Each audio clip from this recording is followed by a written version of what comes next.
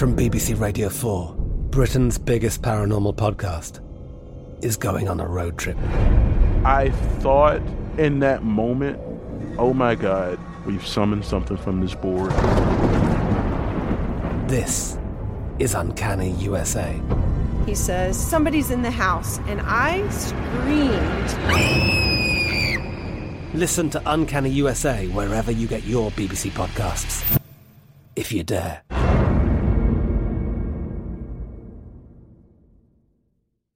This is your moment, your time to shine, your comeback. You're ready for the next step in your career, and you want an education employers respect. So you're not just going back to school, you're coming back with Purdue Global. Backed by Purdue University, one of the nation's most respected public universities, Purdue Global is built for people who bring their life experience into the online classroom. Purdue Global, Purdue's online university for working adults. Start your comeback today at purdueglobal.edu. This podcast is brought to you by NerdWallet. Are you paying for your me time with just any credit card in your wallet? While you shouldn't stop treating yourself, you should start paying with a credit card that has perks. NerdWallet lets you compare top travel credit cards side by side to maximize your spending. Some even offering 10 times points on your spending. So what could future you do with better rewards? A free flight? Room upgrades? Don't wait to make smart financial decisions. Compare and find smarter credit cards, savings accounts, and more today at nerdwallet.com. Reminder, credit is subject to lender approval and terms apply. NerdWallet. Finance smarter.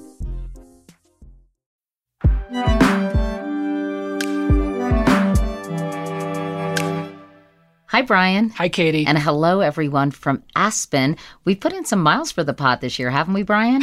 We have. We were hardly back from our tapings in London when the mountains and the greenery of Colorado beckoned us. That's right. More specifically, the Aspen Ideas Festival came a-calling, and I love coming here. I've done it for several years. Not only is the setting magnificent, but the conversations are so stimulating. You feel much smarter when you leave here than when you came. People like Steve Case talking about his efforts to really expand the startup revolution in Middle America. To John Kerry, the former Secretary of State. To Tarana Burke, who, of course, is the founder of the Me Too movement.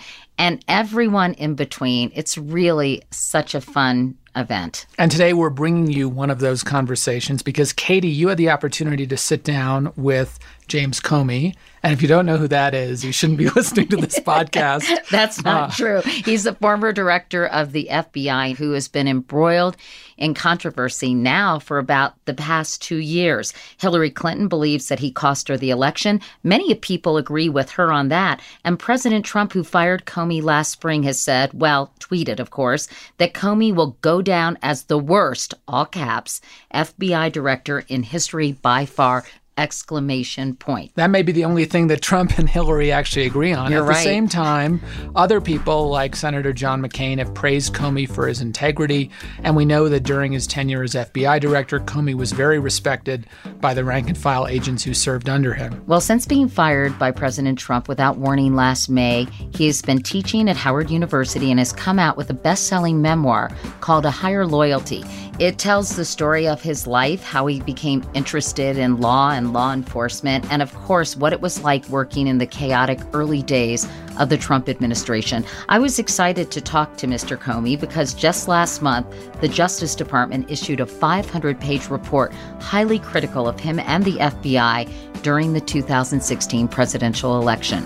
Of course, we should note that if we learn anything from his congressional testimony, Comey is a pretty disciplined guy. He knows how to say what he wants to say and nothing more. But of course, that didn't stop me from trying. So here is my conversation with James Comey. I feel like Sarah Palin when I say, can I call you Jim? Yes, you can. Can I? You've known me since I was like 6'2". All right, seriously, thank you very much for being here. We've got a lot to cover, so let's get right to it. An interesting thing happened toward the end of your media blitz. The Justice Department's Inspector General, a former colleague of yours named Michael Horowitz, issued a 500-page report about your actions as head of the FBI during the 2016 campaign It was highly critical. As you know, let me read you some excerpts. Your press conference in July of 2016 was, quote, an extraordinary and insubordinate thing to do. Quote, we found none of Mr. Comey's reasons to be a persuasive basis for deviating from well-established department policies. You engaged in your own, quote, subjective, ad hoc decision-making. The report also said your October 28th letter to Congress announcing a reopened Clinton investigation was a, quote, serious error in judgment. Take us back to the day you were reading this report. What was that like? It was painful. I had encouraged the report when I was director, and even after I got fired, I wanted them to do it because I think accountability is incredibly important to the institution especially.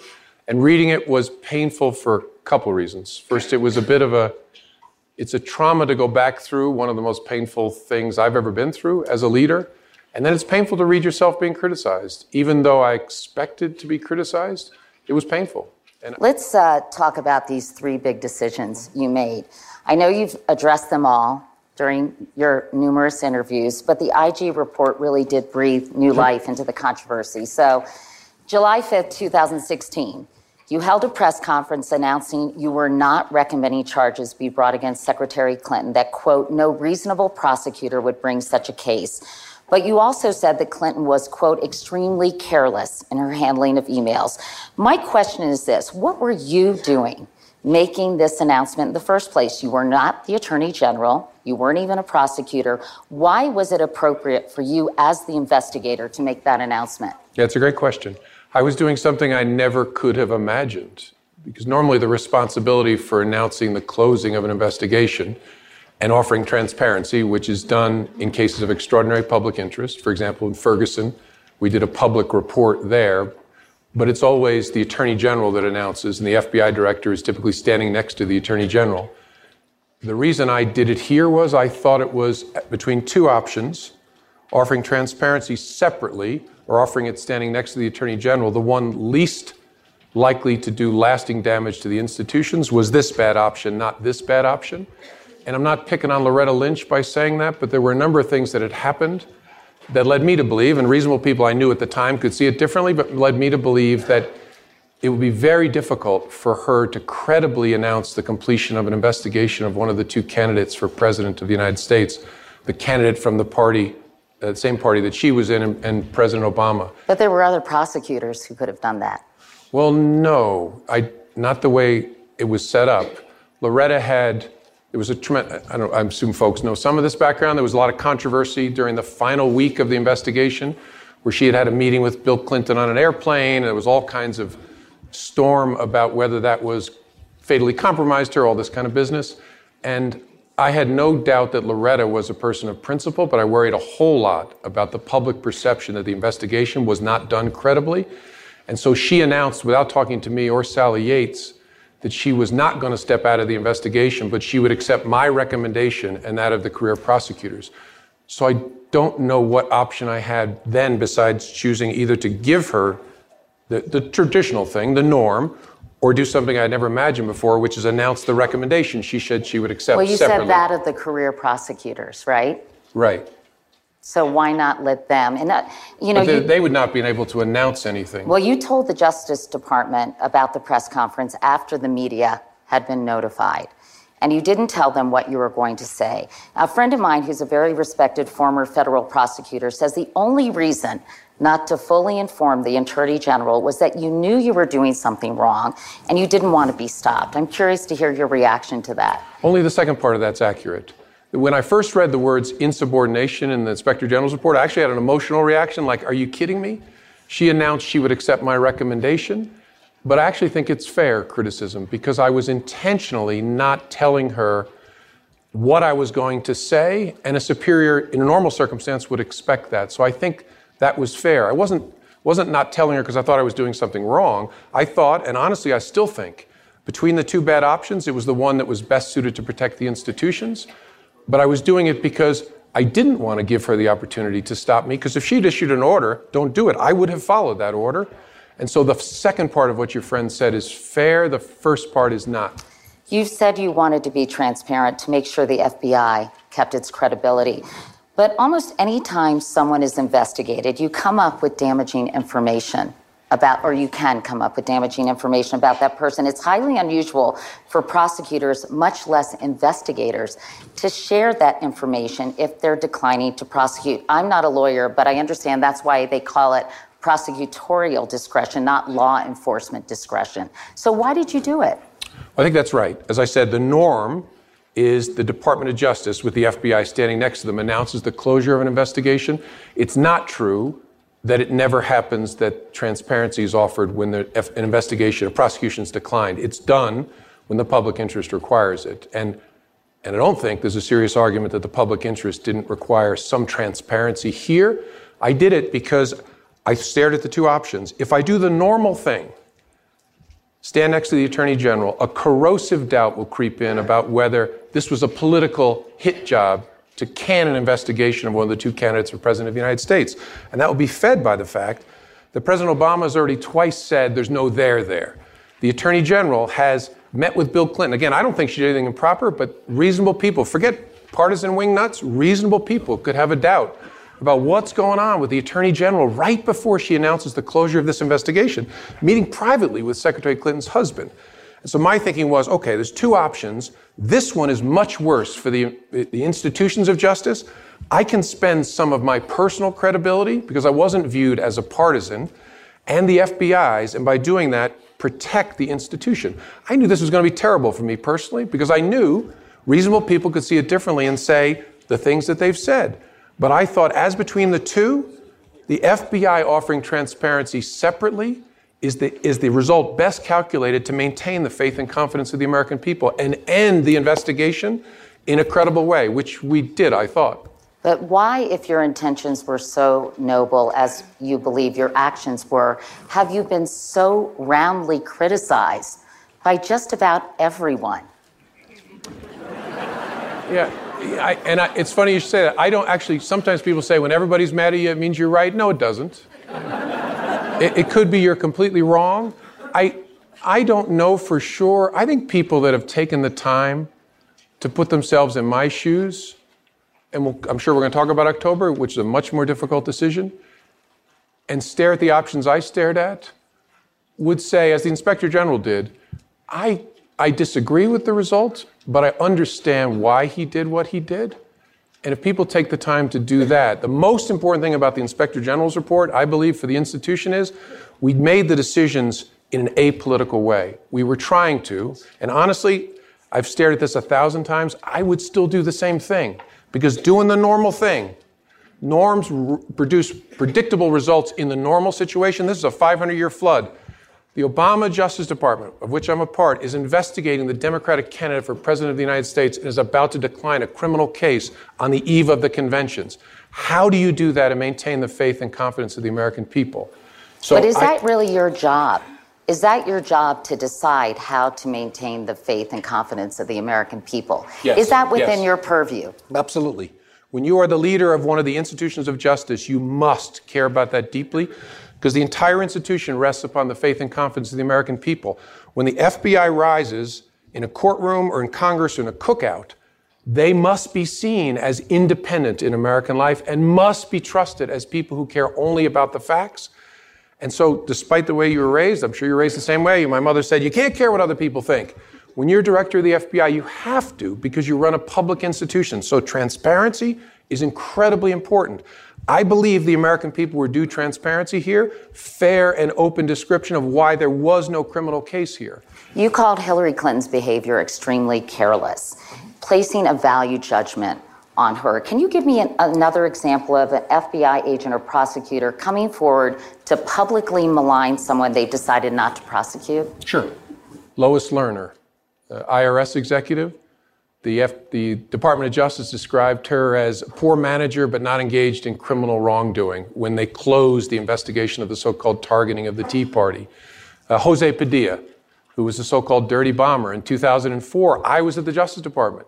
We did a public announcement of why he had been detained and not prosecuted and described in great detail his conduct. It is part of the norm to do that when the public interest requires it. Now, I've struggled with this. I wasn't trying to attack Hillary Clinton. I was trying to be transparent with the American people and describe the conduct. I don't think I could have credibly described the closure of an investigation in which the former Secretary of State discussed top secret information 8 times in emails and secret information 50 sometimes in emails without offering some evaluation. Now, I screwed it up because extremely careless was a stupid term to use. I should have said really sloppy. Really? I'm not being facetious, because I was trying to explain to the American people, look, there's ordinary sloppiness. You leave a document at a Starbucks. There's criminal misconduct where you know you're doing something you shouldn't do. David Petraeus is an example of that, and that's prosecuted. You don't get prosecuted for this.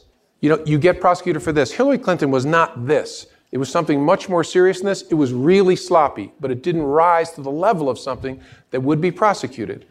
And so I needed to describe why we thought the conduct fell short of this threshold for prosecution. But frankly, if I described it as Starbucks document stuff, the result would have no credibility. Let's talk about the second big decision you made, one that has made many Hillary Clinton supporters angry to this day. On October 28, 2016, 11 days before the election, you sent a letter to Congress that leaked to the public, I believe, 9 minutes later, that said the FBI found new emails that could be pertinent to the Clinton investigation, and you were reviewing them. According to the IG report, these emails were actually found more than a month earlier, and the FBI failed to act. You were told about these emails either in late September or early October, and you didn't act. Why the delay?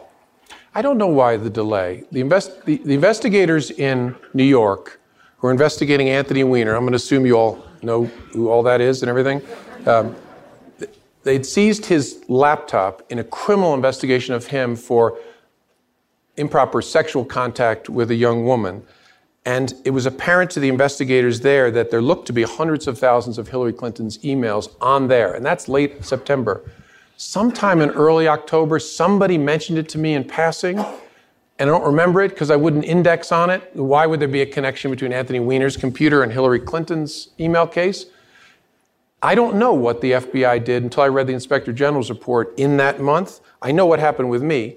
I walked in on October 27th to the investigative team sitting there, telling me exactly what they had found and asking me for a decision. Had they told me the same thing a month earlier, I'm confident I would have done the same thing a month earlier, and I wish, that's one piece of time I wish I could go back and fix. You said that once you were aware of these emails and the fact that they needed to be reviewed, you had 2 choices. In your words, speak, which was bad, or conceal, which was catastrophic. So you chose bad.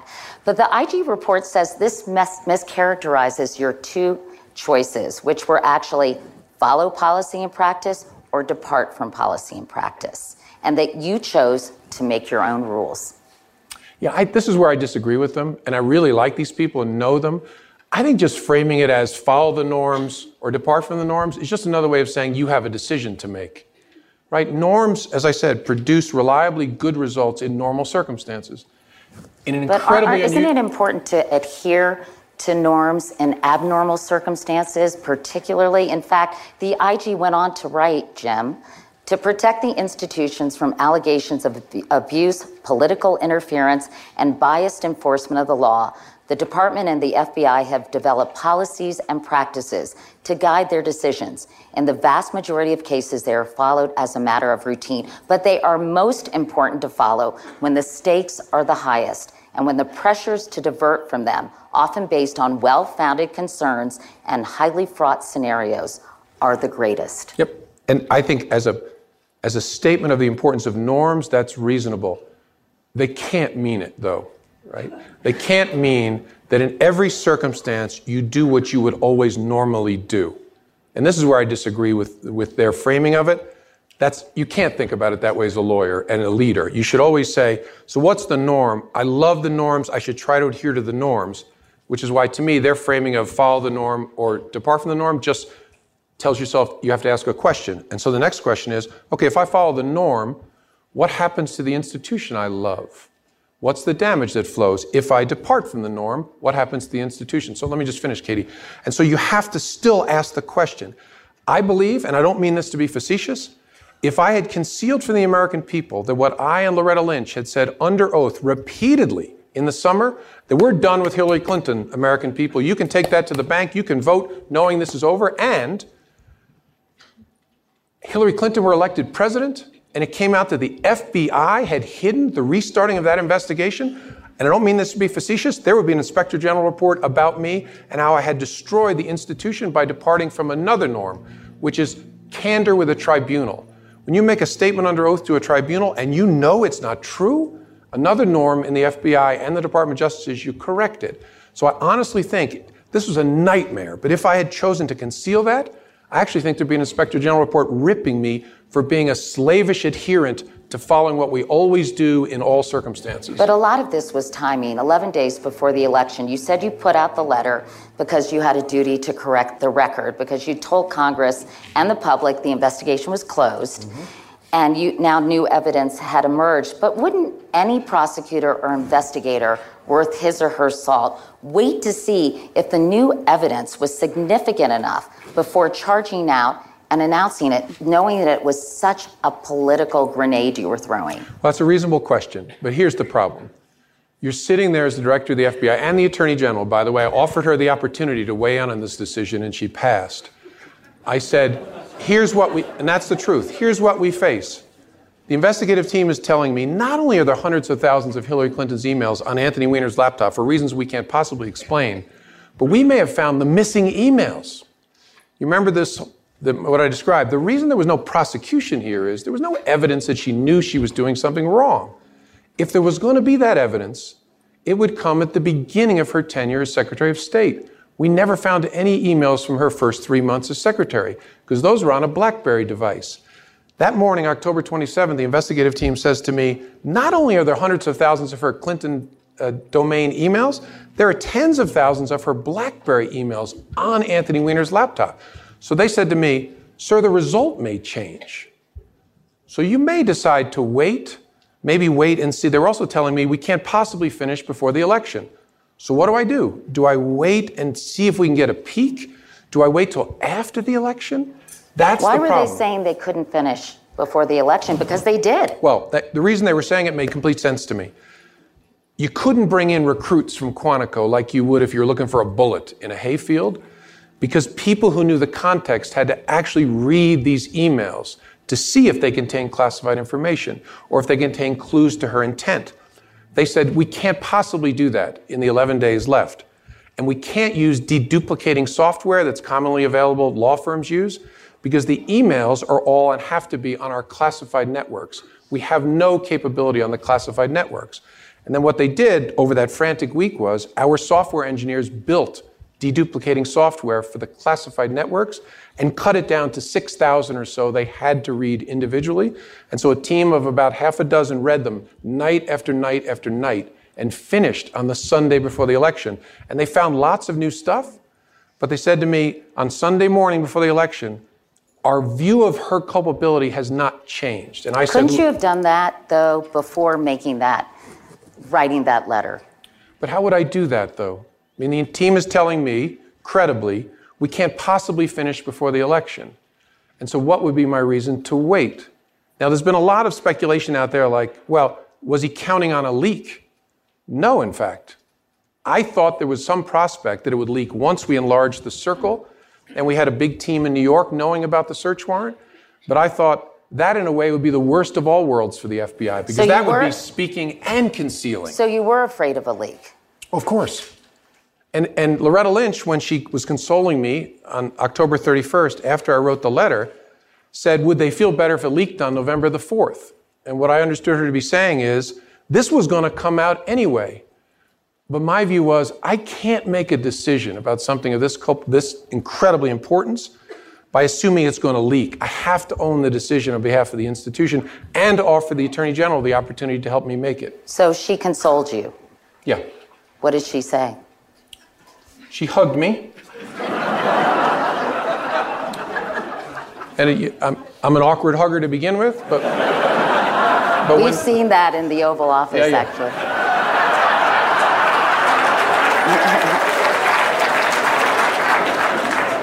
Now, I have to correct that. There was no hug. And no kiss. And there was no kiss.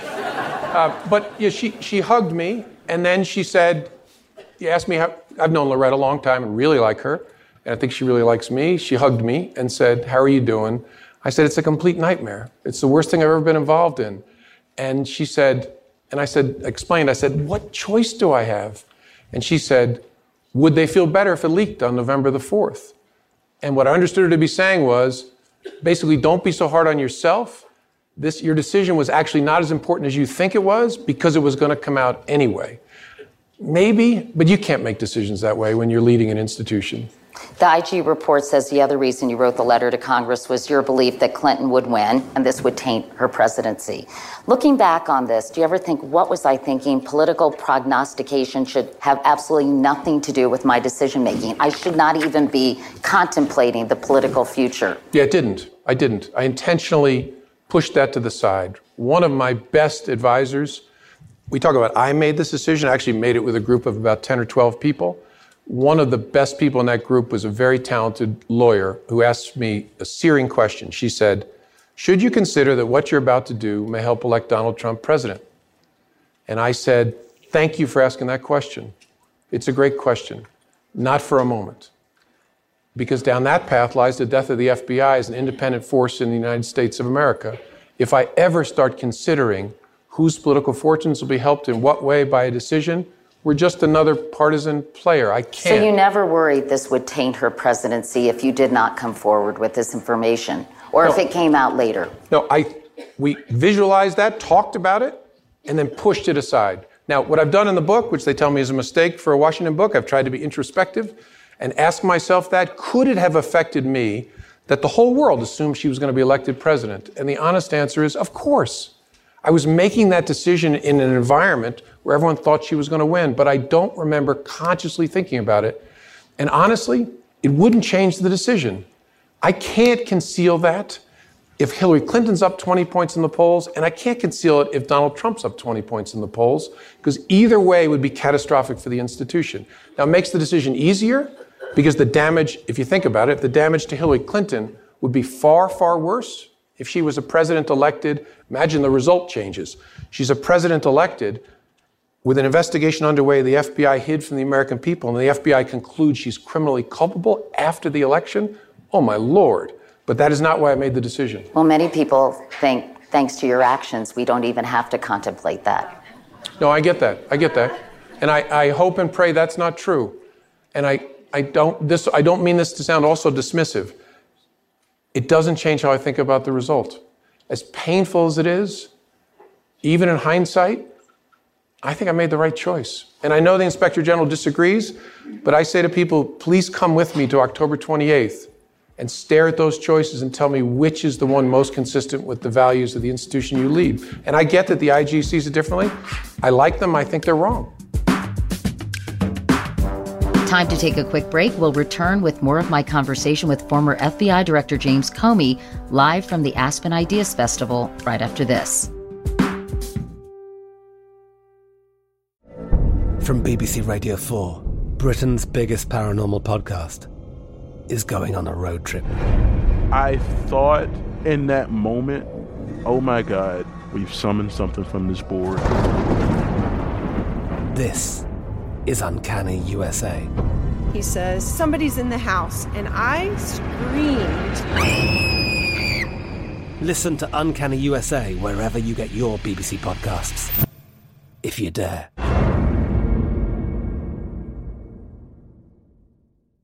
The wait is almost over. Get ready for the 2024 NFL season as the full schedule is announced. Every rivalry, every rematch, every rookie debut, every game revealed. The 2024 NFL schedule release, presented by Verizon, coming in May. Live on NFL Network, ESPN2, and streaming on NFL Plus. Terms and conditions apply to NFL Plus. Visit NFL.com/schedule release to learn more.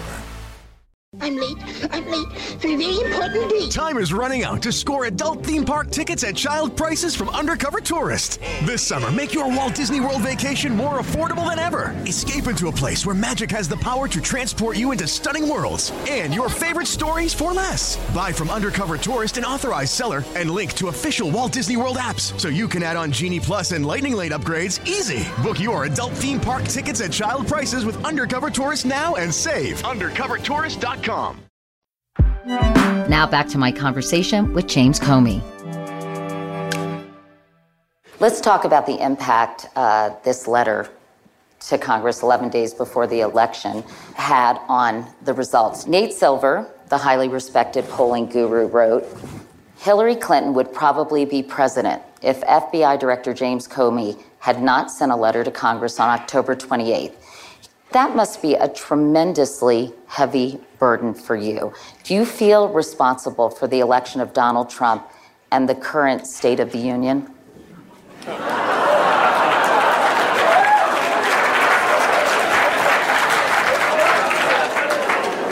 I hope these answers don't sound contradictory. I don't, but it is a heavy burden.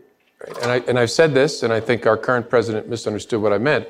It leaves me feeling mildly nauseous to think, and I should have said nauseated, I know, but it leaves me feeling... My dad used to always correct me, because nauseous means you make people nauseated. Yeah, which I may anyway. But one of my daughters corrected me. But here's why I say that I've devoted my whole life to institutions of justice that want nothing to do with elections. The most powerful norm I've lived under is you take no action in the run-up to an election that might have an impact on the election. I believe in that to my core.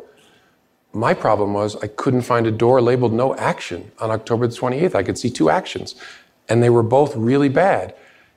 And so, look, I feel sick to my stomach about it, but in an odd way, I don't feel responsible because I'm proud of the way we made the decisions. We thought about the right things. One of the things the IG confirmed for me is I didn't miss anything in terms of norms. There aren't any rules about this. We thought about it well, we argued about it, we debated it. I offered the leadership of the Department of Justice the chance to take the decision from me, and the response was, we think it's a bad idea, but it's his call. And so I think we made the decision in the right way, thinking about the right things, and I honestly wouldn't change it going back. And so there's peace in that, and I know it seems contradictory. There's peace in that, just the same time there's nausea about the fact that you had any involvement. If I could change time, you would never have heard of me, right? I don't want to be famous. I didn't want to be involved at all. This was a living nightmare.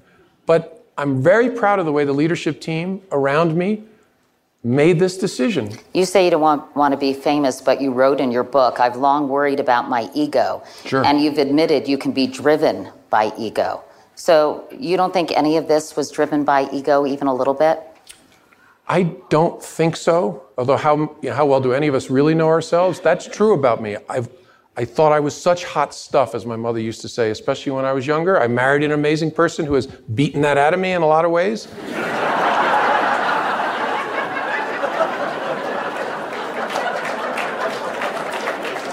But look, I do worry. Any leader should worry about that. It's the reason I put a team around me of people who will speak the truth to me. And so I don't think this decision was made for ego reasons. And one of the reasons I say that is I could see the future. I knew how bad this was going to be for me personally. The best thing for me personally would have been to do the normal thing in July and let Loretta Lynch announce this baby. And do the normal thing in October and say, well, we never comment. And let the institution take the hit. One of the things that annoys my amazing wife is she says, why are you stepping in front of the institutions and getting shot repeatedly? Because that's my job. I knew how bad this was going to be for me. So I've asked myself this a million times because I worry about myself. I really don't think these were driven by ego. Let's talk about the third decision, and I want to roll through this because there's so much I want to ask you about what's going on today. But this concerns the Russia investigation. We now know that by the time the election rolled around, that investigation had been going on for months. It was never made public. You refused to confirm or deny it, and you followed FBI protocol. Can you explain what appears to be a blatant double standard? Yep, it's a reasonable question. Actually, it was an easy decision for us because think about the difference between the Clinton investigation and the Russia counterintelligence investigation. The Clinton investigation began with a public referral in 2015 to the FBI. The subject of the investigation was Hillary Clinton herself. I refused to confirm that even existed for 3 months after it came to us publicly, and then spoke not another word until we closed it with transparency. The Russia counterintelligence investigation is different. There's two things going on in the summer of 2016 about Russia. One is our trying to understand the massive Russian effort to mess with our election. There, I thought we ought to offer the American people transparency, and I wrote an op-ed that I offered to the Obama administration to tell the American people, here's what's going on. That's one thing with Russia. The separate and very different was, we got information in late July that Americans may be connected to that effort. And so we opened a counterintelligence investigation, not focused on Donald Trump, but focused on people in the Trump orbit on whom we had kind of wisps of information. And so we actually never talked about disclosing that, because what would we say? We just opened this investigation on Americans. We don't know whether there's anything to it at all, and it doesn't involve the candidate himself. And so it honestly never came up. We wrestled a whole lot about what to say about this, but I can't imagine anyone in our shoes disclosing the beginning of a counterintelligence investigation. But on October 31st, 2016, that was 9 days before the election, the New York Times published a story saying that the FBI had found, quote, no conclusive or direct link between Mr. Trump and the Russian government. FBI sources also said that Russian hacking was aimed simply at disrupting the presidential election and not helping Donald Trump. You said in an interview with The New Yorker, with David Remnick, that was false. Did you know the story was wrong at the time? And if so, why not correct the record? Well, when the stories that are wrong about classified investigations, classified subjects, we never correct them, unless we're in a position where the matter is public in some way. So that story was wrong in the second respect, in that what we concluded about Russia was they were trying to damage our democracy most of all. That was their overwhelming desire. Second, hurt Hillary Clinton. Third, help elect Donald Trump. So in that respect, it was wrong. The first part was not wrong. But yeah, there was no serious discussion about correcting that. There was agony. President Obama had a hard decision to make. Do I tell the American people the Russians are coming for our election? That was a very hard decision. That was his to make. But couldn't a reasonable voter in October of 2016 conclude, based on information coming from Jim Comey's FBI, that Hillary Clinton was a candidate overwhelmed by scandal who had acted extremely carelessly, and Donald Trump did nothing wrong? Did nothing wrong in what sense? Did nothing wrong in terms of there was no collusion, there was no suspicion that he was involved with the Russians, and, you know, that was kind of a case closed, is at least that article in the Times not a case closed. Led people to that, I think, conclusion. Right. Now, the thing about the Times is a detail, but it matters. They weren't reporting official disclosures by the FBI or the Department of Justice, which is an important thing. They were reporting whatever they were getting from their sources. Whatever they were reporting, they were giving voters an impression. Right. But it's not the government's responsibility to correct erroneous reports based on sources. It just isn't. But to come to the most important question, Donald Trump was not a subject of a counterintelligence investigation in October of 2016. We were still trying to figure out, was anybody in that orbit working with the Russians? And still didn't know the answer at that point. And I actually don't know what the answer is today. We had enough to open an investigation, but by that point, I had no basis to believe there was evidence of a connection between people, and a solid connection between people and the Russian effort. What do you think now? I don't know. I don't know what Bob Mueller will find. And I worry that people from all points of the political spectrum project onto him hopes for a result. My only hope is for the truth. If he's left to do his job, he may find there's not significant evidence of a connection. He may find, I don't know what he'll find on obstruction of justice. I honestly don't know. It's just he'll find the facts if he's allowed to finish. Let's talk about President Trump's temperament. You have said, I think he has an emptiness inside of him and a hunger for affirmation in him I've never seen in an adult, which sounds like a textbook definition of a narcissist. After his comments following the white supremacy rally in Charlottesville, you said you believed he is morally unfit to be president. Has your opinion of President Trump changed for better or for worse in the last, say, year? It's gotten worse because I see more of the behavior that I think whether you're Republican or Democrat or Independent, you should care deeply about. The erosion of the central norm of the United States of America, the truth, an attack on the rule of law that I've never imagined before. And so it's those attacks on our norms and our values have only gotten more serious, and everybody should care about them, no matter where you are in the policy spectrum, because all we are in this country is a collection of values. If we lose those, really? You're going to trade that for some position on taxes or immigration or anything else? You should never trade what is essentially America.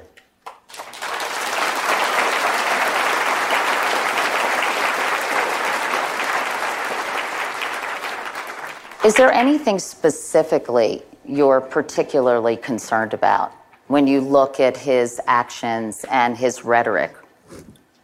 Well, those two. I think the central touchstone of American public life is the truth. We always measure our leaders by their tether to the truth. George W. Bush spoke falsely when he said there are weapons of mass destruction in Iraq. Barack Obama spoke falsely when he said, if you like your doctor, you can keep your doctor. And then both of those people spent the rest of their tenure and probably the rest of their lives explaining the tether to the touchstone. I didn't know that, I meant this, I understood this, because the touchstone is something they see. There's so much lying going on right now, there's a risk this is going to melt like a sandcastle at the beach. And we will become numb to the fact that it is the center of the United States of America and stop judging our leader by the touchstone to this. That is deeply concerning and closely connected to the rule of law. I wake up probably once a week and the President of the United States has tweeted that I should be in jail. And I honestly laugh because I know there's nothing to that. It's just him saying stuff. And then I stop and actually criticize myself and say, what are you doing? You're becoming numb to something that is profoundly threatening to the central norm of rule of law in this country. And I say to I used to be a Republican, I say to my former Republican colleagues, imagine Barack Obama wakes up in the morning and announces that so-and-so should be in jail. Your head would explode. And why would it explode? Because that norm, the rule of law in this country, Lady Justice with a blindfold, is all we are as a country. So I'm deeply concerned about all of us becoming numb to what's happening to us. And why are your Republican colleagues with whom you have these conversations, are they outraged?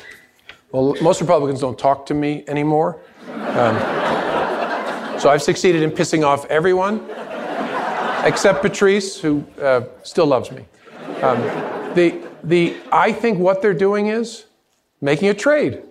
They've convinced themselves that the Supreme Court or a tax cut or something is worth it. And I keep saying to them, and because they don't talk to me personally, I say it in the media, I ask them to take the grandchildren test. What are you going to tell your grandchildren? You were here and you traded what?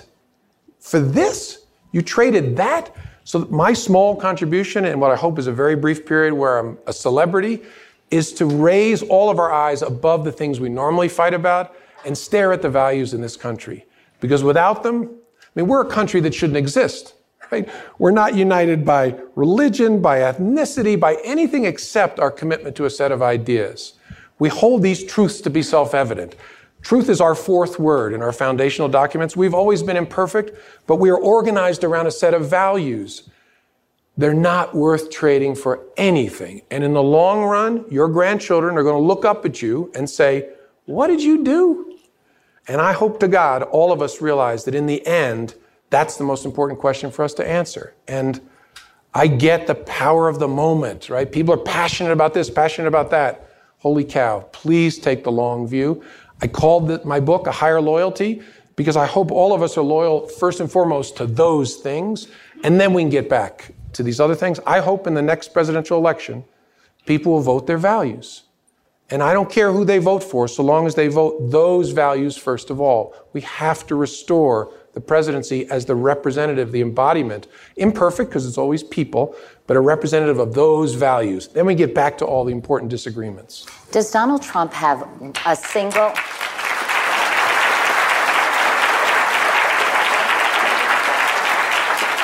Does he have a single attribute other than his energy that you admire? Or is there anything he's done at all in the last year and a half that you appreciate or support? Energy's one, so that'll be the given. I think he is extraordinarily perceptive and very good of public mood, and communication. I think what he's done with his ability to step through filters and communicate directly is genius. Now, I think a lot of it is really bad, the way it's done, but it's really extraordinary and will change the way public figures think and talk about communication in the future. So I think that's extraordinary. I don't, because I focus so much on his erosion, his attack on our central norms and values, I really can't think of much positive to say beyond that. Let's talk about Justice Kennedy, who announced he's retiring. What do you believe will be the biggest consequences of a new, more conservative Supreme Court? I don't know for sure, because it will depend upon their adherence to the principle of stare decisis, which is a really important norm in the court system. That is, you respect that which has been decided unless there's a significant change in facts or an intervening change in the law. I would imagine on close calls that there will be more of a so-called conservative, much easier to assemble a conservative majority to win a 5-4 case on important issues. Well, I know that legal analyst and writer Jeff Toobin predicted Roe v. Wade would be overturned, and within 18 months, abortion would be illegal in 20 states. Do you believe that? I don't know that because of again, it's a really important part of the entire judicial system, especially the Supreme Court, this notion that precedent must be respected, absent something fundamental, especially fundamental change in facts. So I actually don't know that. It's possible. But my view is you'd have to take a deeply unprincipled stand with respect to tradition and precedent. And I can't imagine a new justice supporting that, at least that early in their tenure. Let's talk about your future. I know in the acknowledgments you thanked a lot of people, and you said, thank you for the joy and the journey, which isn't over yet. So let's talk about what's ahead for you. On June 16th, you tweeted, so good to see new growth in Iowa and across the country, with a picture of yourself in an Iowa field. Yeah. That just means people don't realize I'm married to an Iowa girl. And I visit there all the time. And that was actually my subtle way of maybe temporarily, maybe forever, ending my presence on Twitter, because it began with Patrice. She took a picture of me. I'm so tall, standing in a cornfield. And then people were like, he's running? No, never. But she took a picture of me as we went for a walk through a new field. And then we tweeted it out kind of as a bookend on my Twitter career. Because your Twitter alias thing is very confounding to people. Talk about that.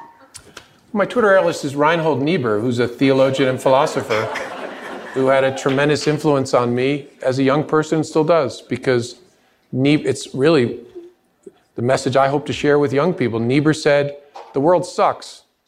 So what? Right? So what? Don't you dare withdraw just because it sucks.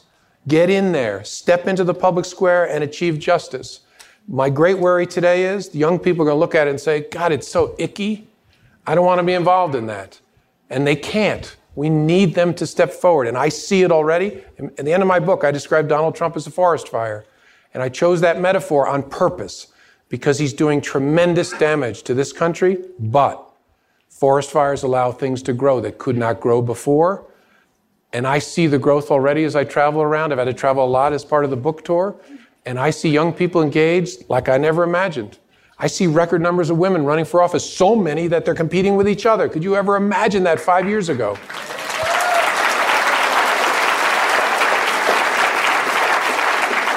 And so I'm optimistic. And I also just finished John Meacham's book, which told me it has sucked before. And it will suck again. It will suck again. But I walked out of Meacham's book with this graphical metaphor. America's line is always an upward slope. But if you stare at it, it's not a solid line, it's a jagged line. Periods of progress, retrenchment, right? We forget that 1920 to 24, there were 20-some million Ku Klux Klan members in this country. A third of the Congress was KKK members as a reaction to women getting the vote, huge numbers of immigrants, blacks getting marginal improvements. And then we saw it again in the 1950s, 1950 to 54. Joe McCarthy dominated our politics. His fellow party members were afraid to speak out against him. And then he faded. This too shall pass. What's really important for all of us is know that it will pass, but cabin the danger.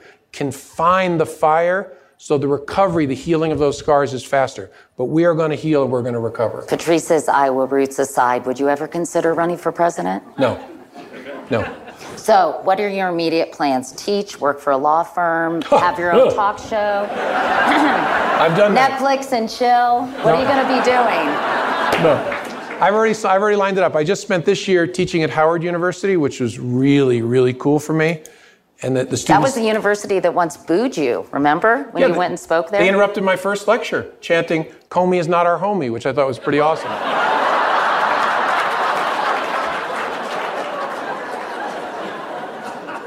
And I'll tell you something, by the end of the year, the kids who chanted that were coming to my lectures and talking to me. And saying Comey is our homie? No. Still disagreeing with me, but it's hard to hate up close. And when you get up close with people and see them as human beings, it's much easier to have a conversation. So I found the year at Howard really rewarding. It was all about law enforcement and race at their request. And now starting in August, I'm teaching at my beloved alma mater, not UVA, William and Mary. Just kidding. It's a great school. Yeah. And so I'm going to be teaching in the public policy program about leadership and ethical decisions and hard decisions. And that's really fun. And my book will be one of the books which I've given to the students who registered. I never wanted to be that professor. How many books have you sold, by the way? A ridiculous amount. More than 1 million. I don't know exactly. A lot more than 1 million? I think so. Yeah. So in closing, because I was told I could not go over, when all is said and done, what do you hope your legacy will be? This is an odd thing. I hope to be forgotten. That, in this sense, I hope that, and Patrice hopes this too. I don't believe that. Well, here's what I hope. I hope that someone will establish that what I did had absolutely no impact. That there's a way to prove that. And then failing that, first of all, my most important thing is I want to be a great husband, a great father, and a great grandfather, and a great neighbor and community member. That's the only thing that has value in my life. The rest of it, I hope that I'm known as a person who tried to do the right thing, who thought well about things and made judgments with an eye on the right things. And that's something that I'll be very proud of. Realistically, what do you think your legacy will be? I don't know. I guess it'll depend on where you sit. I mean, people have a passion. You all know this, but the Trump people think I was on Hillary Clinton's side. The Clinton people think I was on Trump's side. I really hope that in the long sweep of things, it'll be clear we weren't on anybody's side. We were people in the middle of a 500-year flood trying to make good decisions. And whether you agree with the decisions or not, they were good decisions in the way they were made and the values that guided them. And I actually think in the long run, people will see that. I know this sounds crazy. That's actually not all that important to me. The other things I talked about are more important to me. But I think that's most likely. That once the storm passes and we've resumed our inevitable progress in this country, there'll be a more dispassionate look at it. But I don't know, maybe not. Jim Comey, thank you very much. Yeah, thank you.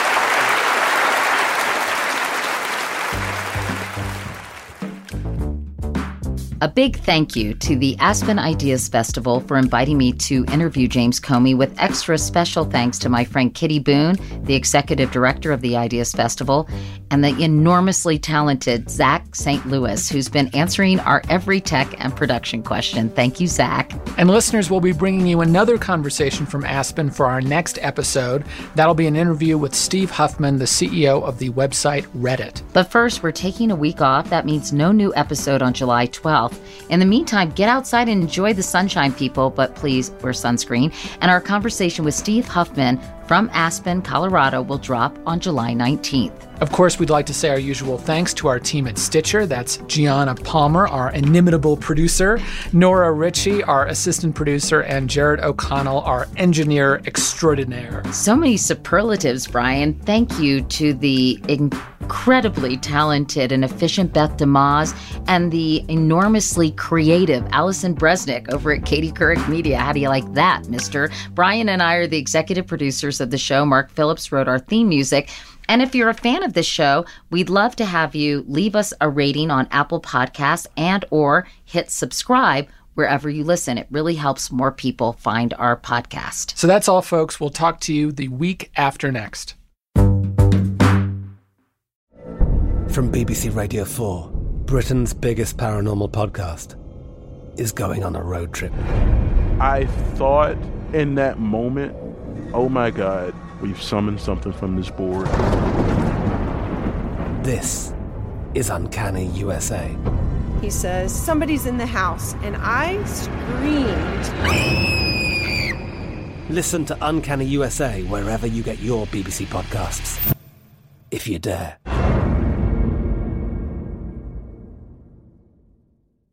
The wait is almost over.